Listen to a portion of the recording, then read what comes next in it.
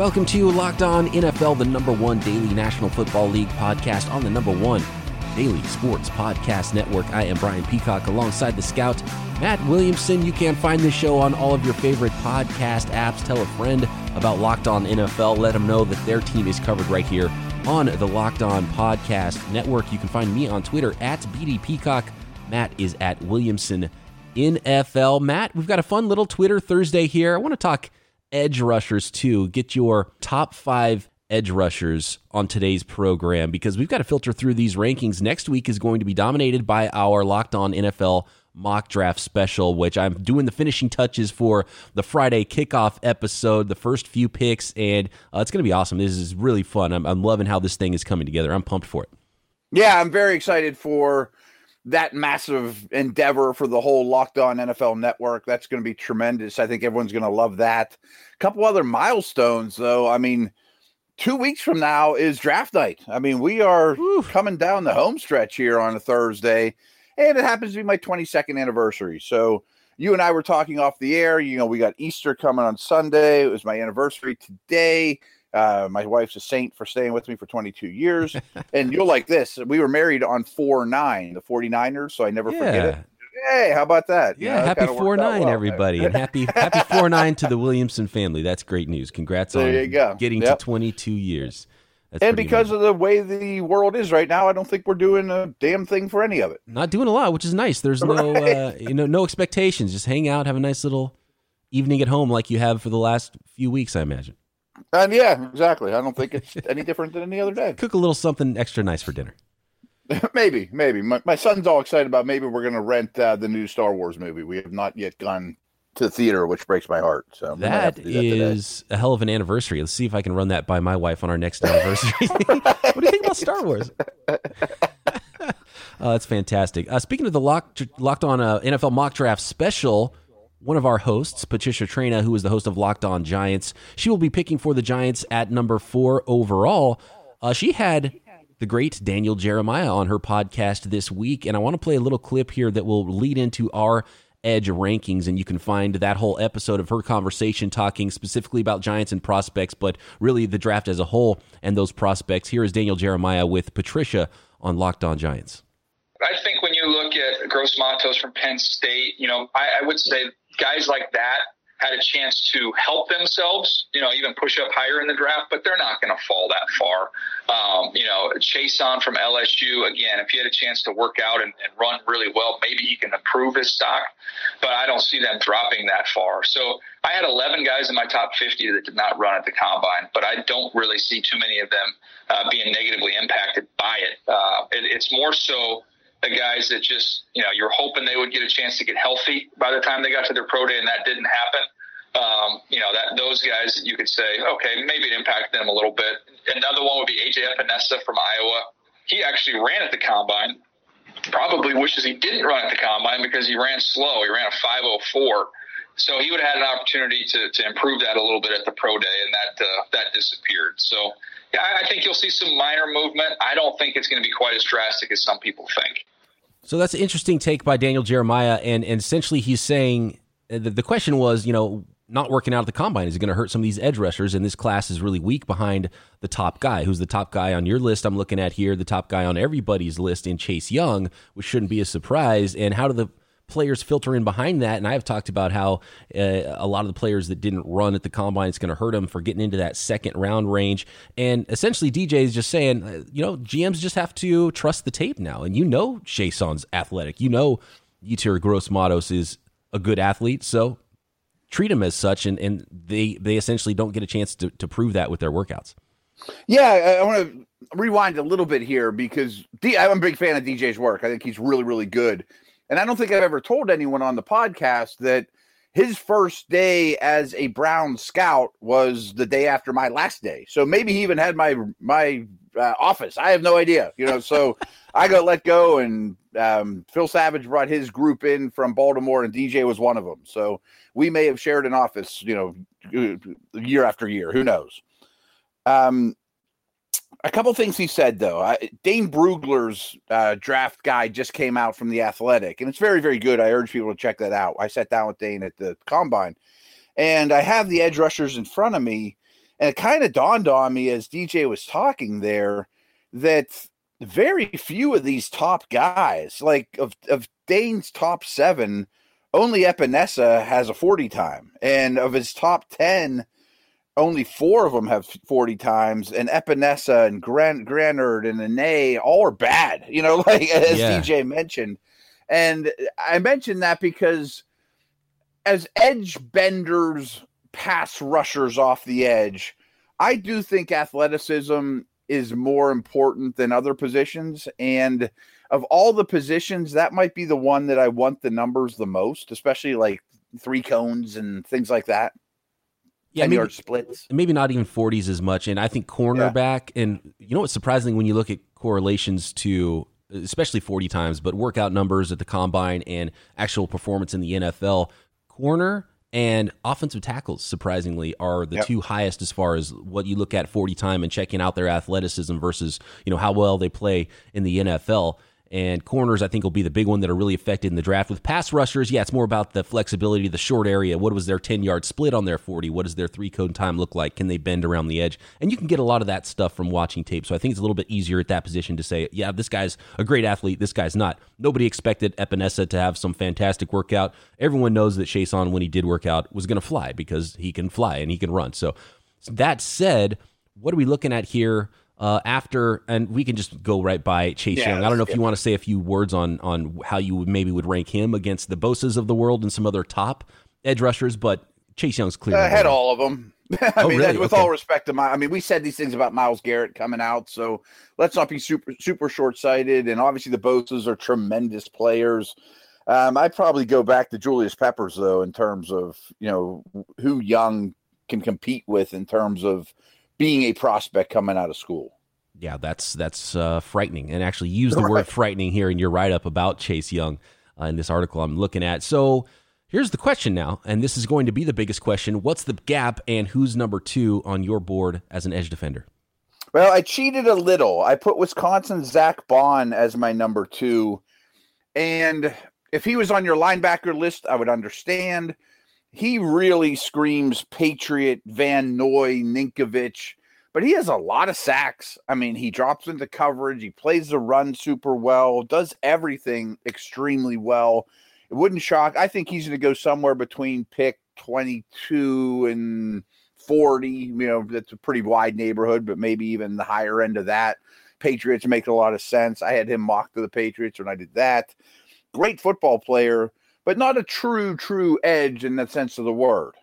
Right, and he did get a chance to work out, which probably helps him as well, and he worked out nicely. I think he ran in the 4.6s. He's a little bit smaller. He's actually smaller even than Chason was. He goes about just under 6'3". I think he was 239, 238. And if he's going to play full-time edge, even as that outside linebacker hybrid guy, he still needs to probably get a little bit bigger. But unlike Chason, he's got better production, and he played really well on the edge, and that's kind of his position. So some people talked about how he could be an off-ball linebacker, and that's fine too, but I think his best value is one of those hybrid schemes where he can be a stand-up rusher as an outside linebacker. Yeah, he can do a lot, but do I want him taking on tackle tight end double teams, play after play, right, or banging against tackles snap after snap? Probably not. I mean, his size worries you a little bit from an every down standpoint, but I didn't know where to put him, so I put him with the edge guys. No, I like that. I like him being with the edge guys. He's definitely a hybrid player, but so is Chason, who's the next on your list. Yeah, Chason's the youngest of all these guys, which I think is encouraging. And I mentioned athleticism. We don't have his numbers, but he's a very flexible edge bender with explosive traits. I mean, that's very obvious. And I'm sure the test would have told us that. But I see enough on tape with him to say I have no problem athletically, change of direction, fluidity. The one thing bothers me a lot, though, is the sack numbers are bad. I mean, LSU was winning by 1 million every week, putting up a gajillion points, and everyone's had to throw to keep up with them. And he's not getting home. Yeah, when it comes down to winning in the NFL, does he have the technique? How long does it take him to develop that technique? And if he's used part-time as an off-ball linebacker, then is he just more of a blitzer than anything? And I basically put him in the same grouping as I would with Zach Bond, and I like them both as stand-up edge rushers. I don't think teams are going to look at either one of those guys and say, I want him as a defensive end taking on blocks. they're so athletic, they could play off the ball. And Chaisson, obviously the burst is there. The burst is on tape. Bond has better production than Chaisson. You're flipping a coin. There's some boom or bust there, but we could be looking back in 3 years and saying, man, Chaisson, I can't believe some team stole him in the 20s of this draft because he's a stud edge rusher now and he's a 10-sack-a-year guy. I really think that coaches will like him more than scouts. Coaches will see the traits and say, I'm an awesome coach. Yeah, I'm going to get so much out of this guy. So he might go to a team where coach has a little more say in the draft process than the scouting GM styles. And when it comes to, we've talked about how we have a top 16 blue chip prospects, and after that, it's wide open. I could see Chaisson going 17. I could see him falling even into round 2. I liked the package that Harold Landry had a few years ago. He fell to pick 40, which blows me away. He had better production. He had similar workout numbers to Bond, with size a little closer to Chaisson. I was blown away how he was not a first-round prospect, and he ended up being a member of the Titans and played that same role as an outside rusher. I just think that position sometimes can fall because you're a little bit of a tweener. You don't fit every scheme. And if Harold Landry fell to the second round, then I just don't know how far some of these guys can fall, especially since there's a lot of boxes left unchecked by someone like Chaisson. I want to pause here really quick, get to the rest of this rankings on edge guys, and then we'll get to our Twitter Thursday questions. Okay, looking at the edge position, Matt Williamson's rankings start with Chase Young. No surprise, number 1. Zach Bond out of Wisconsin, a stand-up outside linebacker type 2, another stand-up rusher in K'Lavon Chaisson 3. Who are 4 and 5 now on your list, Matt? I go with Gross Matos from Penn State and then Epinesa from Iowa. And I'm not super enamored with either. Gross Matos to me, there's a lot to work with. There's another one I bet coaches will love. Has a lot of pop and heavy hands coming forward. Really looks the spot, looks the part, long arms. Wow, that's what an edge guy should look like. It also seems like he's missing a little something, and I don't like him playing in space. I don't know that he changes directions super great and kind of needs a little more work to refine his pass rush skills. Epinesa, I think at this point, I want to see him also in more of a hybrid scheme, a 5 technique, 3-4 defensive end. I want to see him rushing from the interior, maybe on passing downs, really strong hands. He reminds me a lot of Eric Armstead of the 49ers, and the way that the Niners used Armstead last year is the way I would love to see Epinesa get used in the NFL, where you're on the edge on early downs, and he's really strong, and he can move people with his hands, but he's just not super flexible as an edge rusher. I wouldn't want him trying to rush the passer full-time from the edge. You can move him around a lot, but I want him rushing from the inside probably, where you would have an athletic advantage more against guards and using that power and using that strength inside. So sort of a hybrid guy on the opposite end of things compared to Chaisson and Bond, where he's more of a end tackle combo rather than a outside linebacker edge combo. But Yetur Gross-Matos for me is my edge too because of that length he has. I mean, he fits every scheme. Defensive end or teams that run a 4-3 are going to say, yeah, okay, 6'5", 265, long arms, that length. He's really athletic on top of it, and he had more production is in the sack department while being still raw because there's a lot more to come. So you look at the projectability of his body and players like Jason Pierre-Paul and Chandler Jones and guys like that in the past, that's what he looks like athletically and physically. So I think if you're trying to project a guy who's the best pure defensive end pass rusher after Chase Young, I think teams will bet on Gross-Matos. That's why I have him number 2, and I think it might even surprise people how high he goes because of those things. He just checks more boxes for me than the rest of these guys. You might be very right on that one. I might be selling him a little short. You sold that pretty well. I mean, when you start saying Chandler Jones and those style of players, Pierre-Paul, he does fit that mold. And let's just close our eyes and pretend he had a really good combine. We might be talking about him in the top 12. You know what I mean? Right, yeah. And you don't want to double count the athleticism. It's like, who cares if Chaisson works out? Because we knew he was going to work out great. If he works out great, you're going to move him up, even though you already knew that. You don't want to double count this stuff. We're seeing some of that with Henry Ruggs, too, and talking about him being the top wide receiver coming off the board in the top 10. It's like, we knew he was fast. Don't double count the 40 time. But Gross-Matos said in an interview that he expected to run in the 4.5s if he ran. And to me, I'm like, gosh, why didn't you run at the combine if you're going to run that fast, blow everybody away? And now he's not going to have a chance because that would have really been like, oh, okay, 6'5", 265, and you just ran in the 4.5s. I mean, even if you ran 4.6s, that's like crazy. Look out. Right. Then I bet I'm saying, oh, he's one of those 16. Let's make it 17. Right. And maybe that's just me being a little bit short-sighted, because if that's truly what he is, people are going to love it. Oh, no doubt. Real quick, I just want to talk about Epinesa real fast. Combine didn't do him any favors. I mean, he came in a little over 6'5", 275, ran over a 5.0440 is bad. And how I described him on the Steeler airwaves, I'm going to equate it to your Niners too. I think he's more Aaron Smith than he is TJ Watt. I think he's more Justin Smith than Aldon Smith. I mean, he needs to maybe put 10 more pounds on and just stay 5 technique-ish. And one thing I will say with Epinesa, you athletically, you're like, he doesn't wow me. Maybe we'll pass on him and get one of these guys that have a better upside. There's arguments out there in the scouting world. It's like, well, does athletic ability determine upside, or is upside determined by what's going on above the neck? Are you smart? Are you tough? Do you have a nonstop motor? And I think Epinesa has some of those things. Like, he keeps coming, he comes at you, and he's strong, and he's not going to get pushed back. And you have to stop the run before you can get to 3rd and 10 and rush the passer. So don't undersell Epinesa just because maybe he doesn't wow you athletically as an edge guy. Right. And a lot of sacks in the NFL level are hustle sacks, or a little bit later in the down, and he's going to get plenty of those type of things. Absolutely. Okay, I do want to get to this Twitter Thursday. We've got a bunch of questions. I just want to throw a couple other names that didn't hit, that I don't want to break them down or anything, but I just want to throw people out there that I like that off the edge here. Or is Jabari Zuniga from Florida. I'm big on him. I also am really intrigued by Tennessee's Darrell Taylor. And the Tulsa kid, Trevis Gibson. Now, all three of those guys, I think, may end up being values 3rd, 4th round, and they all have a little something wrong with them, but I think they have a chance to be pretty good players. Yeah, it'll be interesting. I think there's a lot of late-round darts, mid-round darts to throw. Darrell Taylor from Tennessee. There's a lot of those guys. There's a guy that goes by the name of Tyshawn Renner from Middle Tennessee State, and he had a little bit of buzz because Bill Belichick himself went to the pro day at Middle Tennessee State to work him out rather than go to the combine. So there's a name to remember in round 7 when the Patriots are on the clock. That's a good nugget. All right. Let's talk. Actually, let's flip to the other side of the line of scrimmage. And Tom has a question on Twitter. He says, Broncos' biggest consistent need since 2015 after quarterback has been offensive line. Is there any realistic way Wills could fall to them? Would be a great foundation piece. What do you think offensive line at 15 for the Broncos?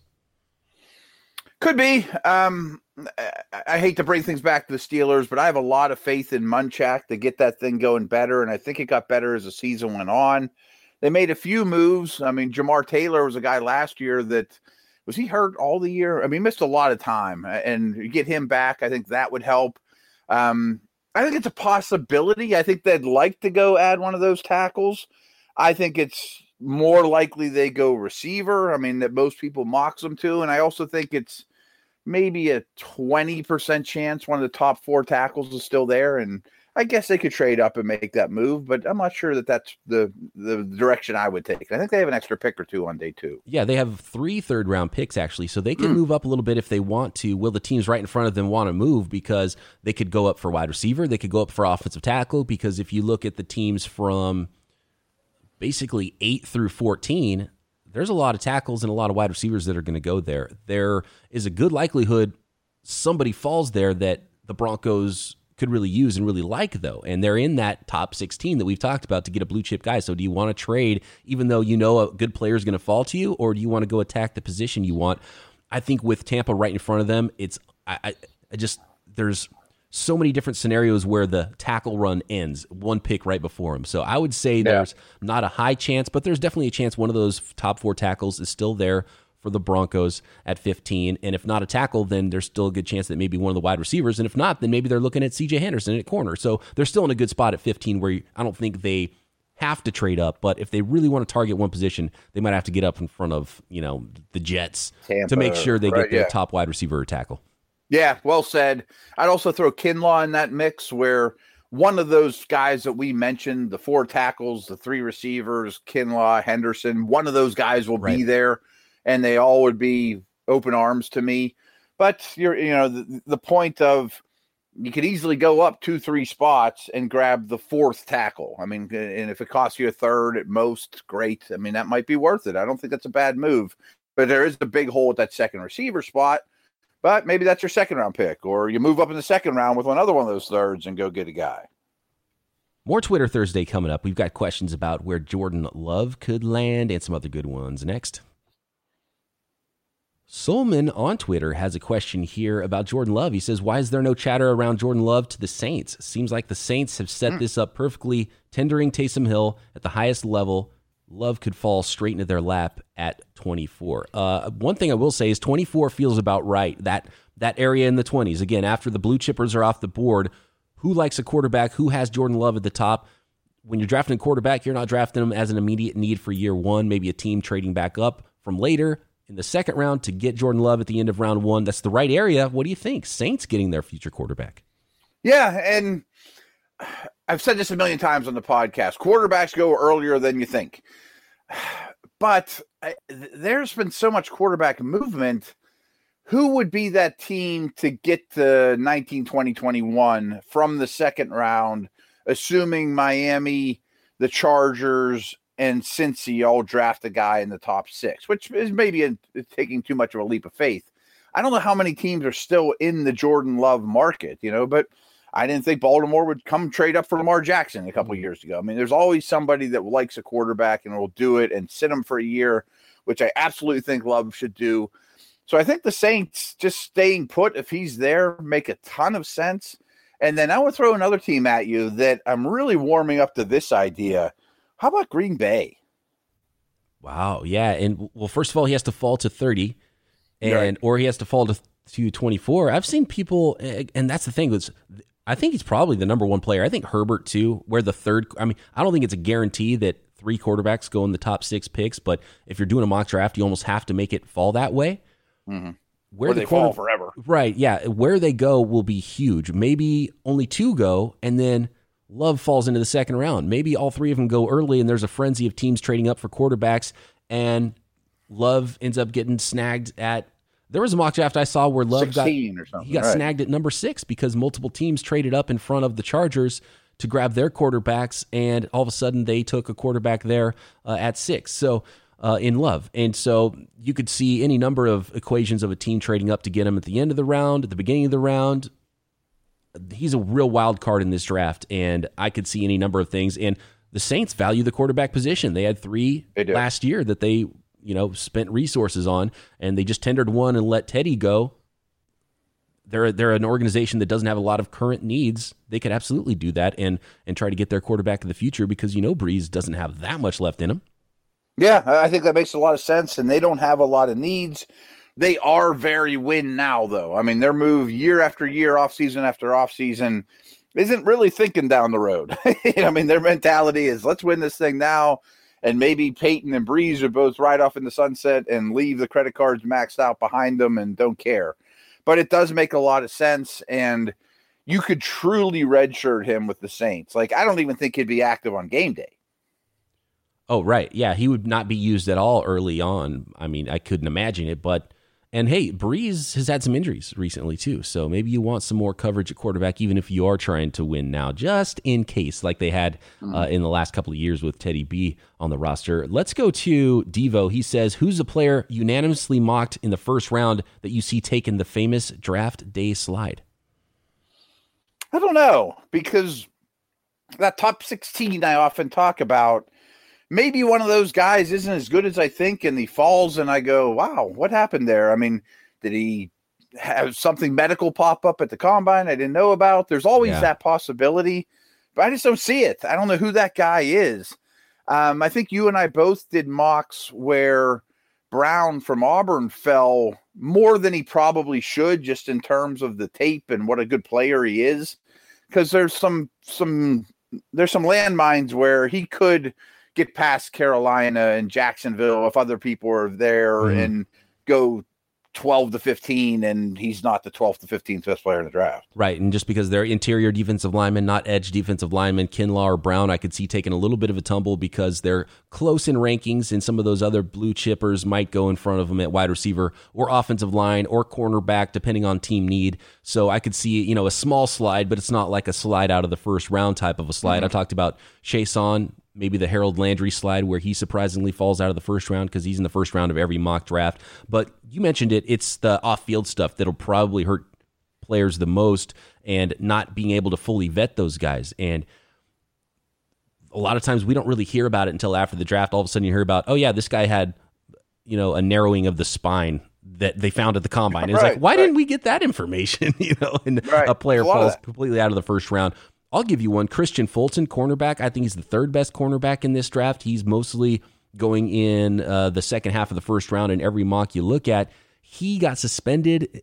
I think he gave a fake urine sample because he didn't want to get busted for smoking marijuana. And then instead of taking the test and getting in trouble for that, he let somebody else pee in the cup for him. And then he got in trouble even more. I think it was a 2-year suspension originally. And then he appealed it and he got it knocked off. It was just the 1 year that he missed. I think either teams find that, decision-making is going to be a problem with some of these prospects, guys like that, where there's an off-field thing that they can't fully vet and they don't feel really comfortable spending a first-round pick on a player. I think those will most likely be the reasons you see a player fall. And the quarterbacks, they could go super high or they could fall further. Who knows? Maybe Justin Herbert's sitting there in the 20s and nobody's selected him yet. It could be an Aaron Rodgers thing if the Chargers and Dolphins go a different direction. I mean, if Tua and a tackle go there, I think Herbert will slide, and it's not a knock on him not being a good player. It's just other teams need something else. And a lot of these slides are interesting to me, like the corner situation you brought up. Like, let's say we think there's going to be a corner run in the 20s in the second half of the first round, and the top two guys, of course, Okudah and we'll say Henderson are off the board.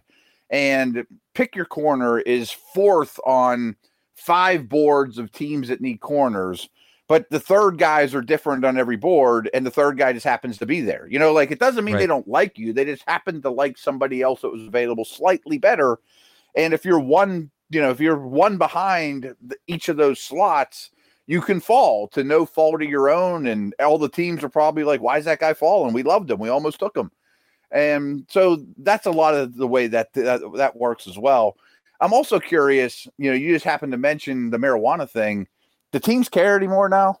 That's the other thing. It's like, well, who cares? And in the new CBA, if I'm not mistaken, that's not even going to be a problem anymore, right? So that could be an issue where they're like against them anyway. I mean, some old school owner. I think old school. I think more it's like, okay, why are you making dumb decisions? Like, we like you. We don't even care if you smoke pot, but what the hell are you doing trying to fake a urine sample? That's incredible. That's way more dumb. Yeah. That's a lot more stupid than the original thing you screwed up with. So I think that'll be a bigger problem. And only having a teleconference with a guy, I don't know how much you can learn about another human being, and character stuff weighs pretty heavily in a lot of draft rooms.